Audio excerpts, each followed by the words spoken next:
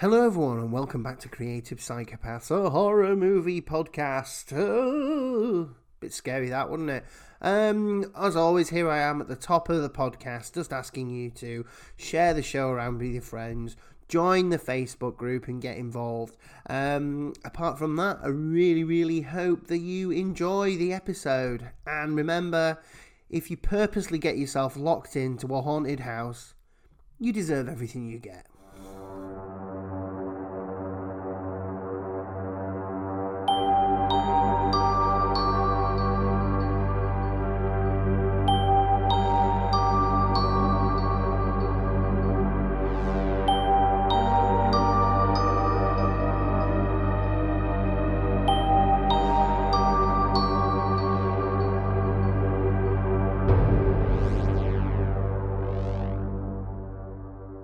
Hello, everyone, and welcome to another episode of Creative Psychopaths, a horror movie podcast, where each week I talk to a guest about their history with horror movies and a movie of their choice, with a couple of fun questions at the end, creating a delightful horror sandwich. This week, I'm joined by Adam, who I'm going to stop being rude and say hello to.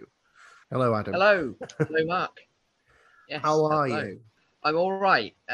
Tired. I've been working a lot at the moment. The company I work for is a new company. We've just taken over a new pub, and it's 4 days in, and we were doing a lot of redecorating last week and stuff like that. But yeah, it's going well. Long days, but it's good work. Ricky, that sounds like hard work. I was on nights, I suppose last night, this morning, whatever you want to call it. So I'm also running on fumes.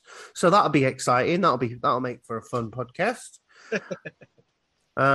So we might as well get into the first slice of bread in this horror sandwich. And I will start by asking you, what is the first horror movie you can remember seeing? Well, my history of horror is quite weird, actually. So I have to preface this before I tell you the first one I've ever seen was. Basically, my brother, who's 10 years older than me, I'm 37, so he's 47, him and his mates used to love horror movies. I was younger, obviously.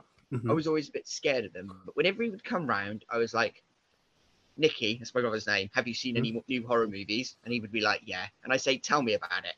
So that was kind of my introduction to horror movies in a way, from him telling me stories of films that I was too scared to watch.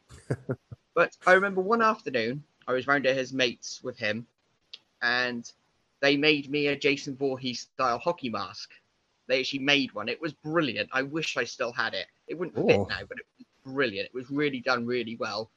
And they were watching this horror movie called, I can't remember exactly what it's called, Paper House or something. I've seen it since, or I think I've seen it since, if that makes sense. It's Paper House, or the trailer. There was this drawing of this badly drawn kid-style drawing of a house, and then a little girl at the window who just looked terrified.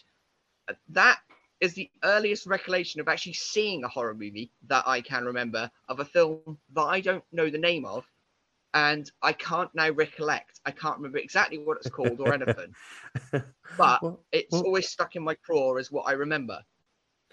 Well, Paper House is a horror movie, 1988, so that does fit. That does fit, actually, so, yeah. And just looking at it now, I'd love to pretend that I'm the fountain of horror knowledge and that I just came up with that on my own. But actually, looking at it, that sounds exactly like the movie that you're describing. It's. I might have to watch it at some point just to be like, oh, now I've seen the movie that introduced me to horror, I guess. Maybe one day we'll get you back on and we'll do it together.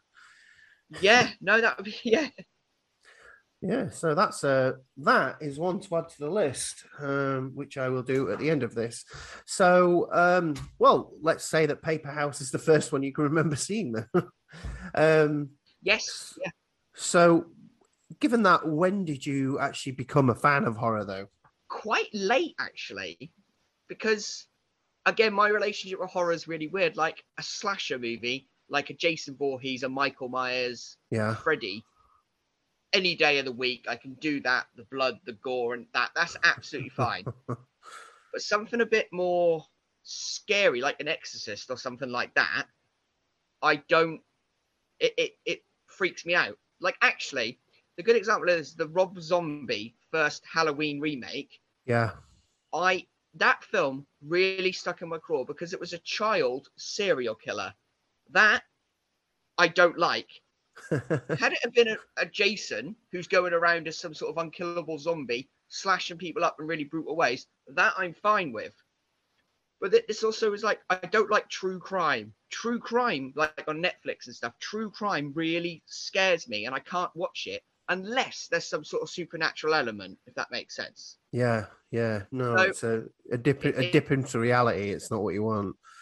So I would say probably quite late, probably, well, I'm 37 now, probably early 20s, probably about 22, 23 when I started watching them. Right. Okay. And would you say you went in with slasher films then and moved on from there? Yes, yeah, definitely slasher films, definitely. Okay. Well, given what you just said, what is the scariest horror movie? Well, I'll probably have to go with it.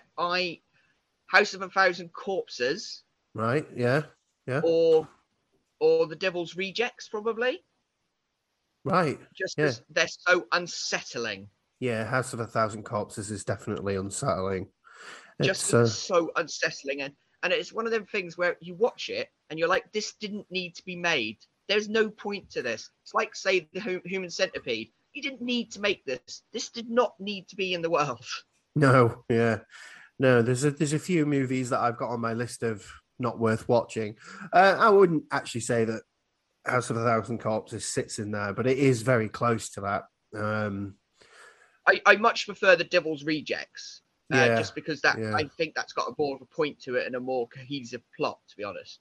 Yeah, to be fair, Sid Haig in that is so good and adds a sort of element of, well, despite the fact that he's threatening in it, the comedy, yes, as well, that it just sort of just take a little bit of the tension off that film, just a little bit of the edge.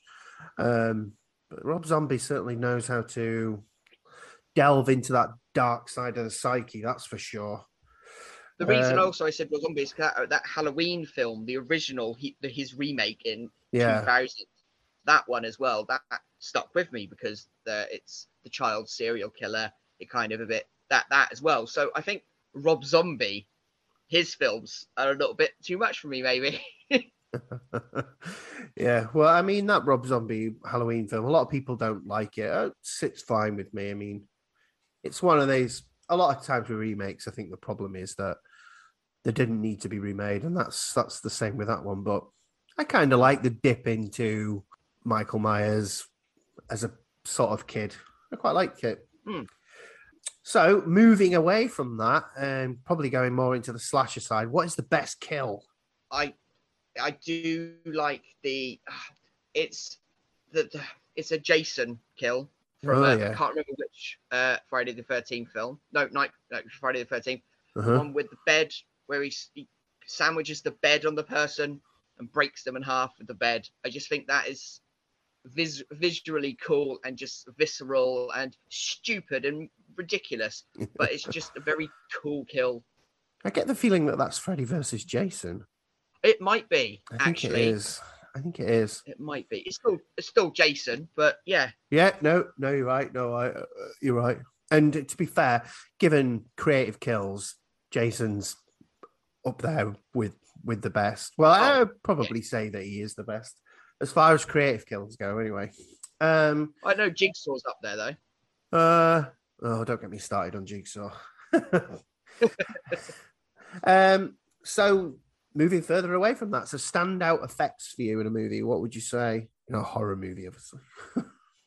I know you said don't go down the Saw route, but I think visually and the effects in the Saw films are actually really, really good. And yes, yeah. I follow a lady on TikTok who does a lot about the Saw traps, and a lot of the traps were actually made and they actually do what they're supposed to do, but obviously under safety. But the only way they could get the actual effects is they actually have to do what they do. And that is terrifying, but also really cool. Mm-hmm. Yeah. No, they are very creative and they do stand out. It's just that, and these are obviously all your choices. I wouldn't influence you in that. It's just that over the years, I've really, really lost my pleasure in the Saw movies. Well, I only really like the first two, and from there on, I'm like, yeah. You didn't like Spiral then? I didn't even watch it because it's the fact that my sister really wants me to, but I really lost my willingness to watch Saw movies because Okay. if anything, it's more that I find that their need to have such clever twists really gets my back up. Yeah, the twists are ridiculous, but I've got to say they're not my favorite horror franchise or whatever. But I do actually really like the Saw films. Yeah. I mean, yeah, there is a dip in quality, but the first one I think is just superb. I mean, visually how it looks with two men chained in a loo, and they do so much with them two characters. I just think it's very, very cool. Well, we'll skip a question and we'll move around. So, given that, then, what is your favorite franchise? The franchise would be the Saw franchise. Oh, right, Yeah. It's Saw is your favorite franchise. Oh, easily. They vary in quality. Yeah. And the twists are rubbish. But as a franchise, I do just find it very cool and how they keep upping themselves with the ridiculousness because they are ridiculous films. But equally, I also do think they are very easy as well. They're very accessible. Yeah, that's very true. Yeah. But they are fun in a really macabre way, like Spiral. I actually really enjoyed it. I know it was quite panned critically, whatever, but a lot of the Saw films have been, to be honest. Well, I think as a horror fan, you have to accept that most of the movies you're going to watch are not going to be critical successes. Yeah. That's just part of being a horror fan. So, what is a movie that needs a sequel, or movies that need to stop making sequels? Or if you've got answers for both, then go for it. I would quite like to see a prequel or some sort of sequel to Event Horizon. Oh, yeah. Yeah. Just because Event Horizon was brilliant. It's sci-fi horror, obviously, but it's a brilliant film. Really dark, really creepy, very scary. I'd just like to see more about that ship that went through hell, because I just think there's an interest in mythology probably there. A prequel would probably be quite interesting, to be honest. Yeah, that movie's definitely due. It definitely is due a prequel or sequel. You're right, because it stands out. That's Sam Neill, right? Yeah, Yes. Yeah, it was a good movie. That was a good movie. Yeah, you're right. That works. Even a remake would be cool. Oh, well, I don't know about a remake, but perhaps, yeah, like you say, a sequel or a prequel would be good for that one. Right, Let us move on to what is the worst horror movie you've seen? Now, this is worst is just is bad, not good, boring. Yeah. I'll tell you what. Okay. Yeah, the Nightmare on Elm Street remake. Oh yeah, okay. Was terrible. The Jason remake wasn't good. No, but at least it was watchable. Yeah. The Halloween remakes aren't, they're not remakes. They're all continuations, whatever. They're not to my taste, but they're good. But no, that Nightmare on Elm Street remake was terrible.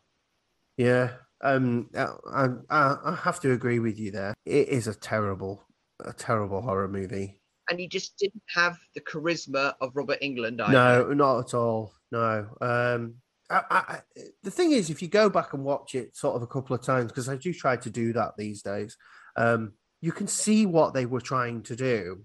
And they were trying to escape totally from Robert Englund's Freddy and give you an actual sort of scary Freddy again. But it just didn't work, did it?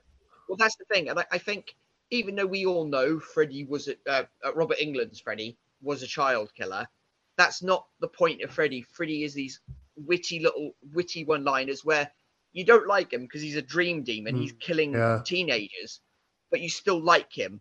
Whereas this one in the remake was just a child killer. There's no redeemable qualities there at all. It was, it was nasty, really, wasn't it?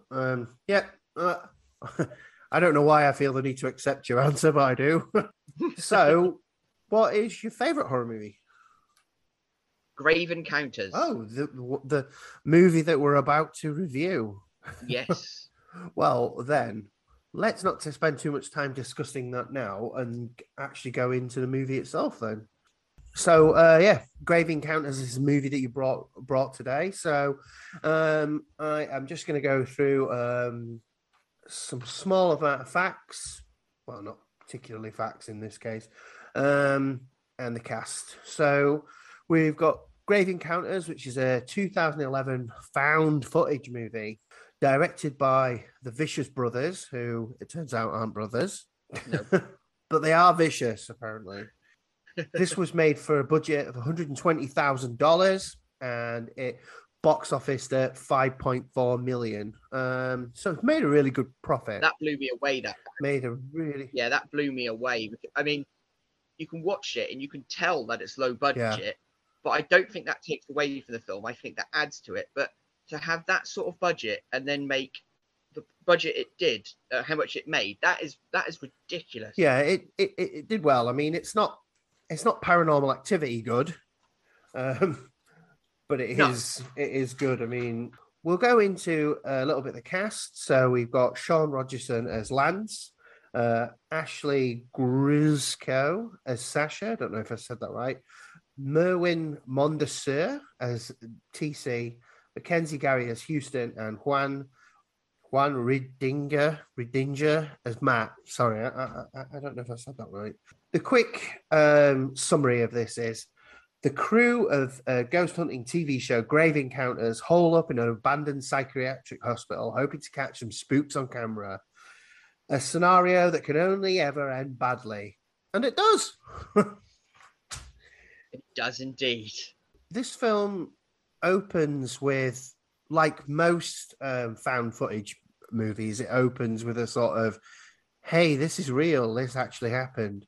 But in a more fun way than just having sort of text come on screen saying this was found in whatever. So we discover that what we're about to watch is a sort of collation of footage from a TV show that was in production, which, like I say, I enjoyed as far as, you know, the opening of this is concerned. A tape arrived in the mail. It was a pilot episode of a new reality series called Grave Encounters, and it was by a young producer named Lance Preston. And then, of course, they got to episode 6. Do you have anything else you want to say? Yeah, I want to be very clear about this. What you're about to see is not a movie, okay? This has been assembled from some 76 plus hours of raw mini DV source footage that was shot for Lance's show. Not a frame of this has been doctored. It hasn't been manipulated in any way. This is just raw footage. It's been edited strictly for time. I also really enjoy when we actually get into it.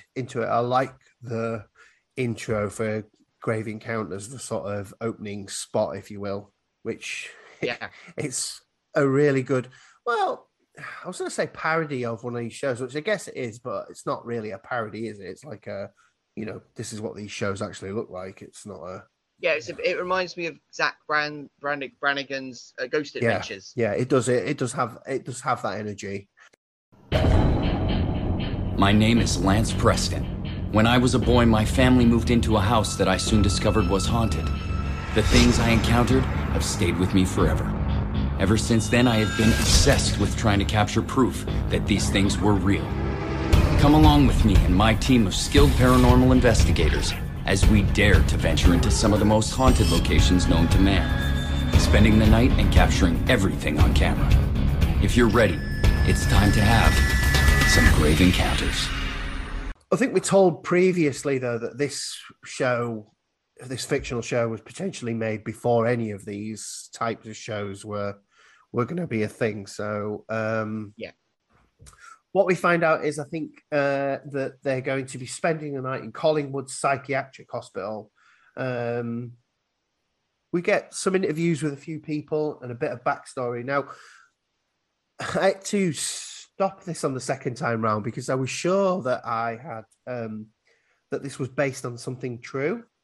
But it actually turns out that I've seen one of the sequels to this. So I was like, oh, that's why I know some of this story. So we learn that there was a psychiatrist there, Dr. Friedkin, who was doing questionable experiments on people. Yeah. Again, I really enjoyed the interviews with the people. There's I think a historian there, someone who was trying to do work on the building. They have the caretaker who was called Kenny, and I really enjoy his sort of nervous energy when they're talking to him, and he's talking about some of the things that happen during it. I like when they talk about the interviews. I like where they're with the gardener, and he's trying to say he hasn't seen nothing. So they go off camera and they give him 20 or whatever to get so in. He's like, there was a ghost right over there, and it's just so blatant, but it's so funny. And I imagine that's how a lot of these shows work. Yeah, that I've got that written down as one of my favorite bits where they pay the gardener, because his face when he tells this story is fantastic. It was over there. It was very scary. Yeah. I'm standing here with the resident gardener, Javier Ortega. Javier, have you ever seen anything strange in the past 10 years of working here? Yeah, I saw a ghost over here. It was really scary. The little bit about this that I didn't like is they show some sort of archival footage of back in the day, and it sucks. It doesn't look like archival footage. It looks like handheld camera footage from today, but the people in it seem to have Batman eye makeup. Yeah. Like I say, they get into the house, get into the psychiatric place. We meet one of the characters, Houston Gray, who's playing a sort of Derek Acora, if you like, in England. There is something else here. It's like a dark spirit. It might even possibly be a demon. And we have got to be extremely cautious tonight, Lance. I mean, we do not want to be messing with something like this. Now that gentleman, what else has he been in? Because he is very recognizable. I don't know. I think he looks like somebody who is somebody else. If that makes sense. But I will look it up now. I'm looking at his filmography, and I can't see anything that he has been in that stands out. No, you're probably right. He probably looks like someone else. I can't see that he's been in anything else that stands out. Well, it says he was in Babylon 5. I think he looks a bit like thingy, Eric Roberts. I think that's what I'm getting there. Yeah, maybe. Yeah. So yeah. Like I say, he plays a sort of psychic character, but the way that he plays it is fantastic. Yeah, you're right. He does. It looks just like Eric Roberts. We have a look at some paranormal equipment, which I enjoyed as well. They get themselves locked into this hospital, which makes no sense at all. I mean, sure, get it as a shot, show yourselves being locked in, but don't actually get locked in. It seems like insanity. Well, surely that's a fire hazard. With all them equipment, all that equipment, it's a fire hazard at the end of the day. Yeah, when you think about it, actually come to think of it, the caretaker tells the guy not to smoke because it's a fire hazard, but then, of course, he just happily locks them in. But you're right, they could have definitely faked that being locked in very, very easily. It doesn't make sense. They could have shot it once with them being locked in and then just unlocked it. It doesn't make sense.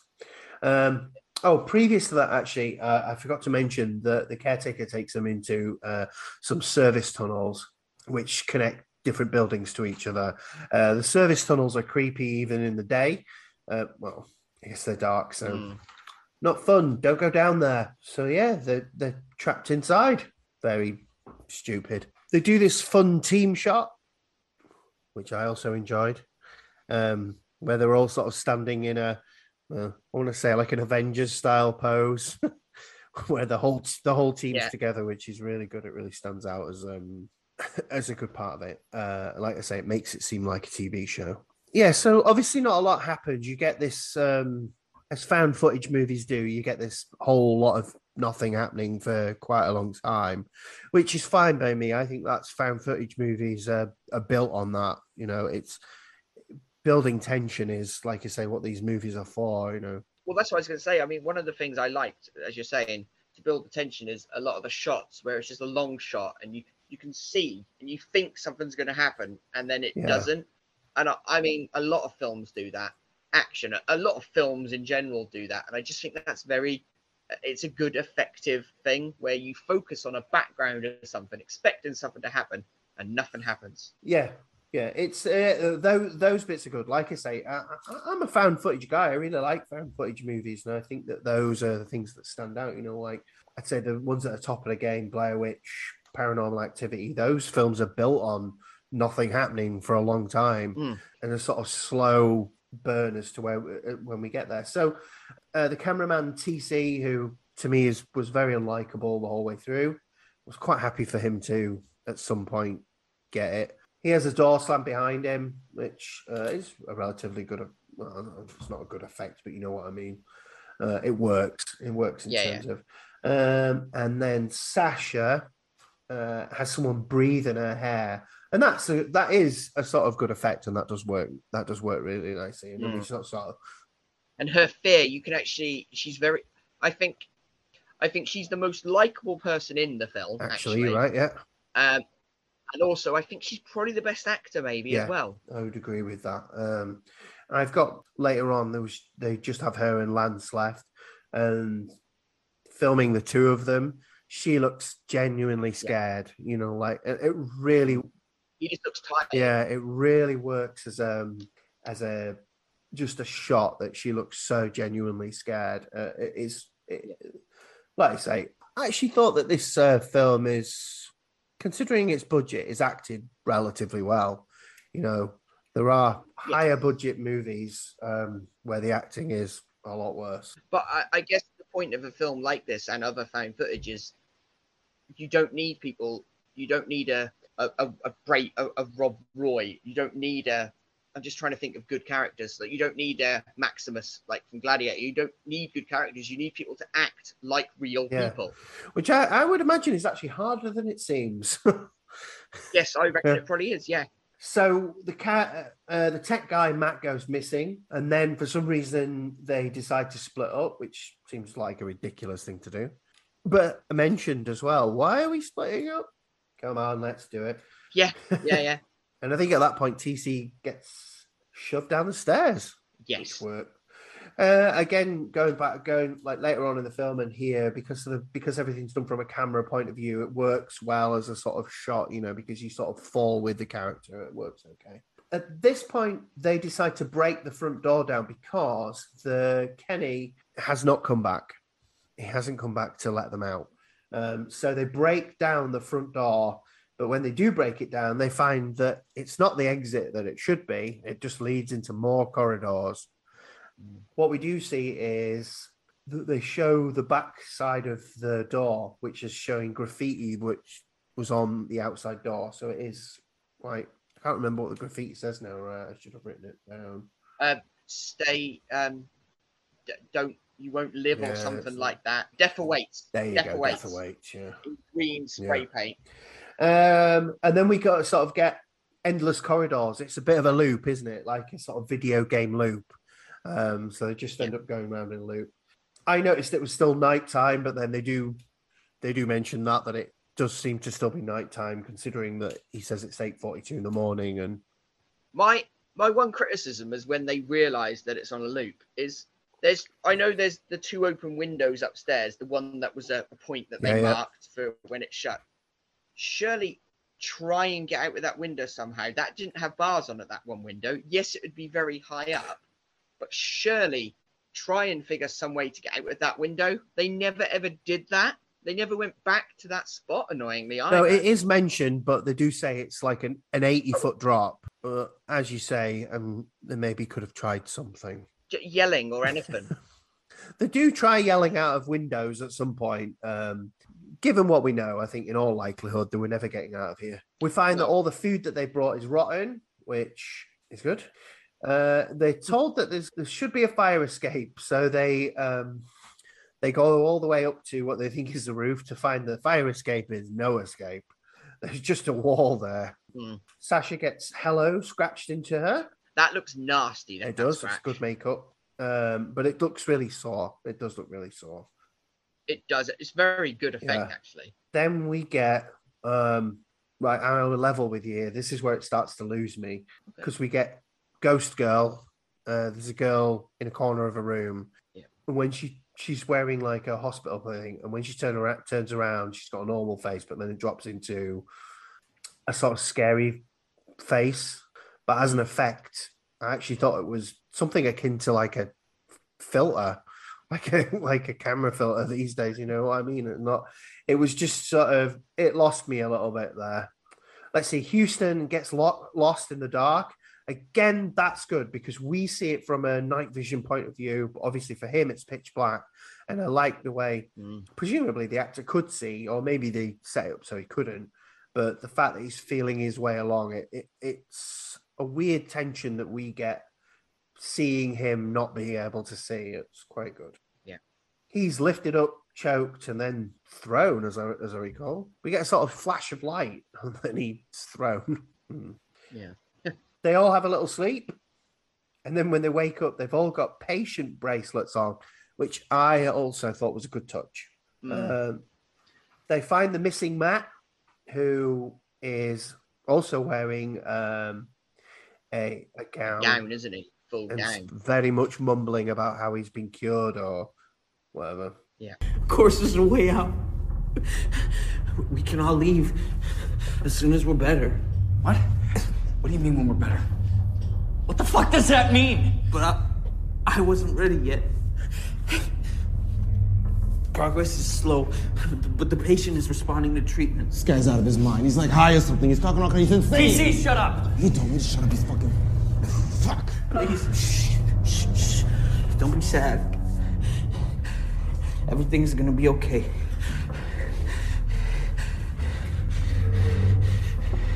He'll help you too. Then we get a room of hands.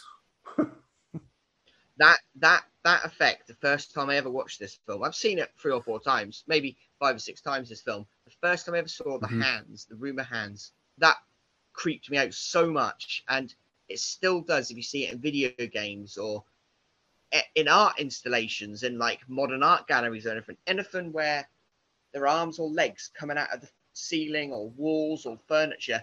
It just creeps me out. Actually, really, just creeps me out. I can see where you're coming from. Again, I think I don't know if I didn't like the effects or it was just because they'd ramped up the terror from being sort of, very tense to now we're going to give you the scares. I think that's where it started to lose me a bit. I think it's because the film has a short, it's only an hour and a half long. Yeah. As well. So they need to do a lot. I'll sort of give you my thoughts about that at the end, basically. Okay. So we get a bathtub ghost. TC is dragged into a bath of blood and then absolutely disappears. Yeah. Oh, this is what I wrote about the actors looking scared at this point. So this is what I said to you before. They find an elevator shaft and Lance tries to pry it open, but on his way to get a tool, he finds, I've written tongue ghost, because there's a ghost missing a tongue, which chases after them. They do open the elevator shaft, and we see while they're trying to hold the ghost back, Matt just commits suicide, dives down the elevator shaft, which, again, was something I was saying to you before. We see that from a camera point of view, and it works well. Climb down the elevator shaft and go into the tunnels, but they get lost in the tunnels, which is a shock to them. And I don't really know what they thought was going to happen when they got into the darkest, most horrible part of the place. Oh, this is our escape. No, this is your doom. The Lance and Sasha are the only ones left lying in the tunnel when a load of fog mist comes in, and then Sasha disappears. Yeah, that's odd. There's a lot of we see Lance try to use the voice recorder to sort of, ask questions, but when he plays it back, there are so many voices on the thing we can't even hear what anyone says. What do you want from me?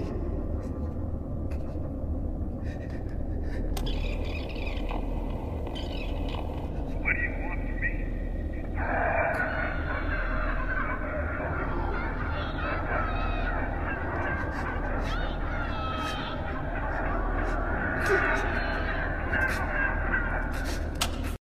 Then he eats a dead rat, which is gross.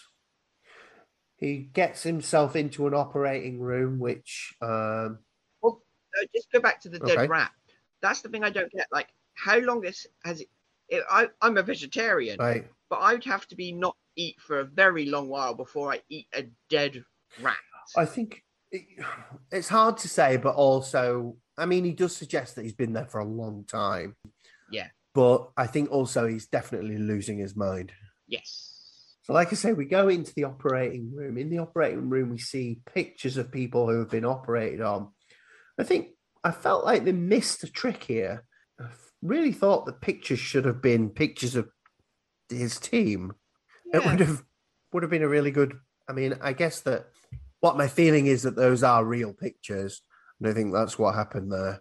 But I think it would have been all right if, like I say, if the pictures had been of his team, it would have been a scarier moment. Also on the floor, there's like this satanic occult imagery. Yeah, it turns out there's some kind of ritual, a book of magic, and yeah. Then Lance finally meets his death by Ghost Doctor, who's also wearing the Batman makeup, which, for those of you who don't know, is just black eyes. We hear him sort of screaming in the background, which is good acting, I thought. And then he signs off the show, you know, thanks very much, Grave Encounters.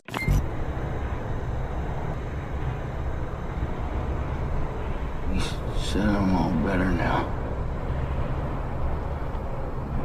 You could finally go home. For Grave Encounters. Lance Preston. Signing off. And that is the end of the movie. In that, when he signs off, it looks like he's been lobotomized. Yes, yeah.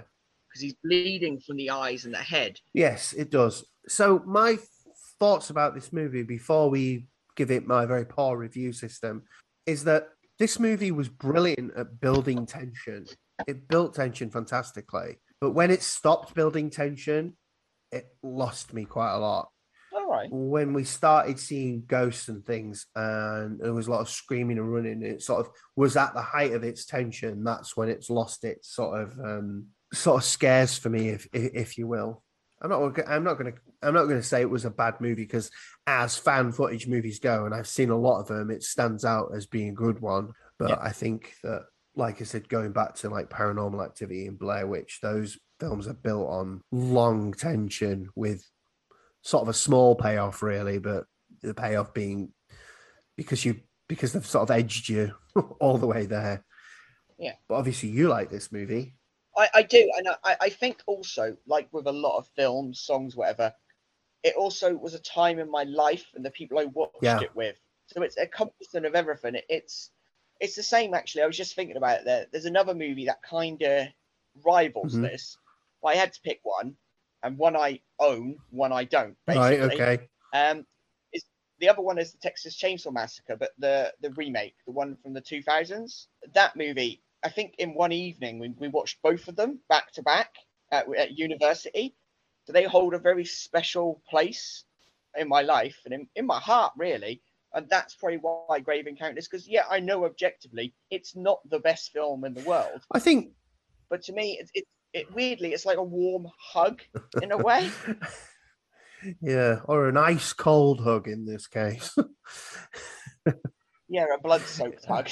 And ultimately, it really is each to their own, isn't it? Everybody likes something different. So, you know, I don't want you to think that I'm ragging on this movie, because it was, as found footage movies go, it was a good one. But I will say one caveat to that: the sequel to this film, Grave Encounters 2, is shockingly bad. Well, I think I'm going to have to dip into that, you know. It's not good.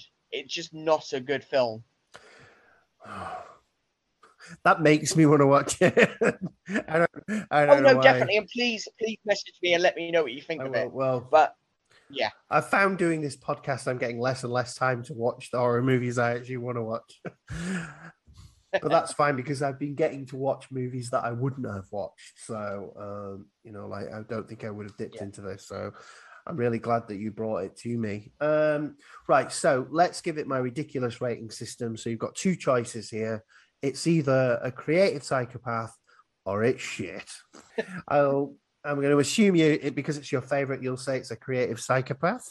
I would, yes. Yeah. Well, so far nobody's brought me one that I'm going to rate as shit. So I'll also give this a creative psychopath because, despite the fact that I think I could have changed bits of it, it's watchable and it does have some scares in it. So yeah, we'll give it that. Right. So that's the end of that. So let's ask the final two questions for the podcast.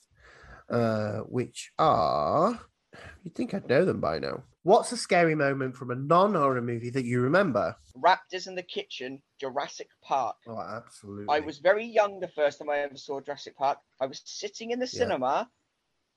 I feel like Mr. Bean did in the Mr. Bean episode where he emptied the popcorn and put it on his head. I was so scared.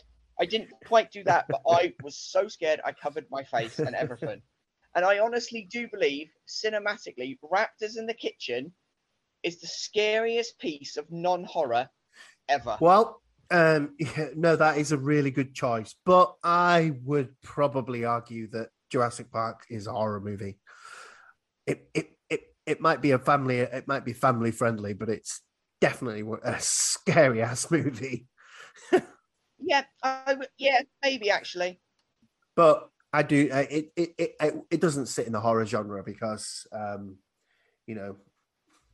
because it's a PG. And I've talked to a few people on this podcast now, and Spielberg scared the shite out of us all over the world, from Jaws to E.T. to the Goonies to Jurassic Park. He's constantly scaring the shite out of us, so that's fine. Jaws is a funny one. You picked up that. I only watched Jaws during the first lockdown. I'd never seen it, and I watched the first Jaws movie. Also with that, and I also watched all the Alien films the first time as well. Wow, awesome. Right, so if you could make a non-horror movie a horror movie, what would you choose? Darth Vader, just mowing down the Rebel Alliance. He is one of the scariest villains in fiction. Mm-hmm. Agreed. Ever, even with his redemption arc in Return of the Jedi. Ignore that. When you see him at the end of Rogue One, in the beginning of New Hope, where he's coming onto the Rebel blockade with that lightsaber, that red lightsaber lit, you know nothing about the character at this point, really. If you're watching New Hope when it was for the first time, he is just an intimidating figure who is just scary. Vader is just scary. They tried to do it with Thanos to make him scary, but I think because of the way Thanos looks a bit goofy because he's purple, it doesn't work. Kylo Ren, great character, but he's no Vader. No.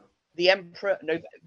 Darth Vader, I think, is the ultimate non-horror character. Yeah. I mean, you're a similar age to me, so, we saw Vader as kids.